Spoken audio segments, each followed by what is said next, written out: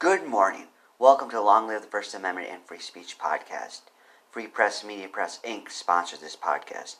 I'm Andrew Bouchard. Today I read the ordinance Mohannens, Texas, Section 6-3, Affecting Morals and Decency. Friends, today we're going to talk about public morals and decency. The topics on top of my head and maybe on top of your head too. I would like to think about a lot of different things as the day goes on. Hopefully they're all focused on my mission. One of these is public morals and decency. Maybe that's focused on your mission. Maybe that's one of the thoughts going about in your brain. If it's not, it shall go ahead now. When you hear the term public morals and decency, what comes to mind? This law pertains in part to gambling and prostitution. Those issues are outside the scope of this podcast. You might want to know my opinion on those things. Like the libertarians I believe they both should be legal. That doesn't mean I like gambling. I've seen gambling in my family, so I am against gambling. Prostitution, I don't care so much. Interestingly enough, there was alcohol and gambling in my family all over the place. But anything to do with indecency, obscenity was bad. But gambling addiction, alcohol addiction, that was fine. So what was your family like? Any contradictions like that? And friends, that's what leads me to how I am now. I'm against gambling.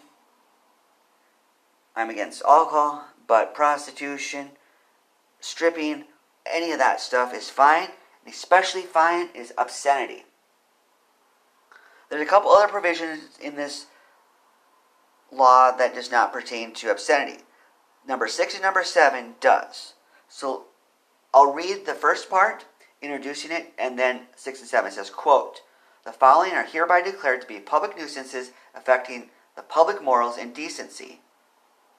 And then, end quote, and then it says, quote, 6, all indecent or obscene pictures, books, pamphlets, magazines, and newspapers. 7, the public use of profane or obscene language or the maintenance of any business where profane or obscene language is habitually allowed to be used. End quote. We've talked a lot about number 6, all indecent or obscene pictures, books, pamphlets, magazines, and newspapers. I wonder what this city, Mohannens, Texas, would think about Free Press Media Press Inc. products. We don't publish only obscene works, mind you. So for those newcomers who are thinking you are a publisher of only obscene works, that's not true. Some, yes. We use the C word in titles, among other things. We do publish PG level stuff, G level stuff. We publish it all, friends. These days, I'm doing a lot of stuff on third parties. So that complements this obscenity law stuff. Number 7 is interesting too because of the way it's worded. I wonder how they could invoke this. It says the public use of profane or obscene language or the maintenance of any place of business where profane or obscene language is habitually allowed to be used, end quote, quote. So friends, I wonder what types of businesses are where profanity is habitually used. You may think it would be in places like gambling dens and prostitution homes, and it very well might be. But it may be in more run-of-the-mill businesses. I've heard people talk about various professions that are everyday professions that people use profanity.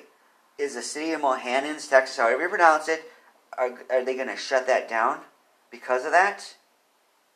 The way it's worded might suggest such. Also, friends, consider about Mohannens, Texas.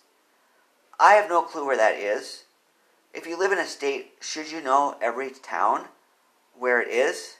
Especially a state as big as Texas? I'm thinking this is a small town. So I wonder how many businesses they have where people use profane language. Some people say small towns have a reputation for innocence and purity. So I wonder if profanity in business life is less in a town like Mohanens, Texas, than it is in places like Austin, Texas, where I live, where it all goes.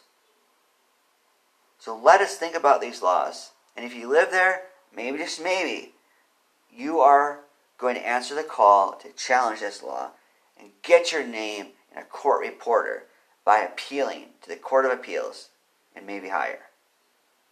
How will you advance the First Amendment, freedom of speech, and third parties today?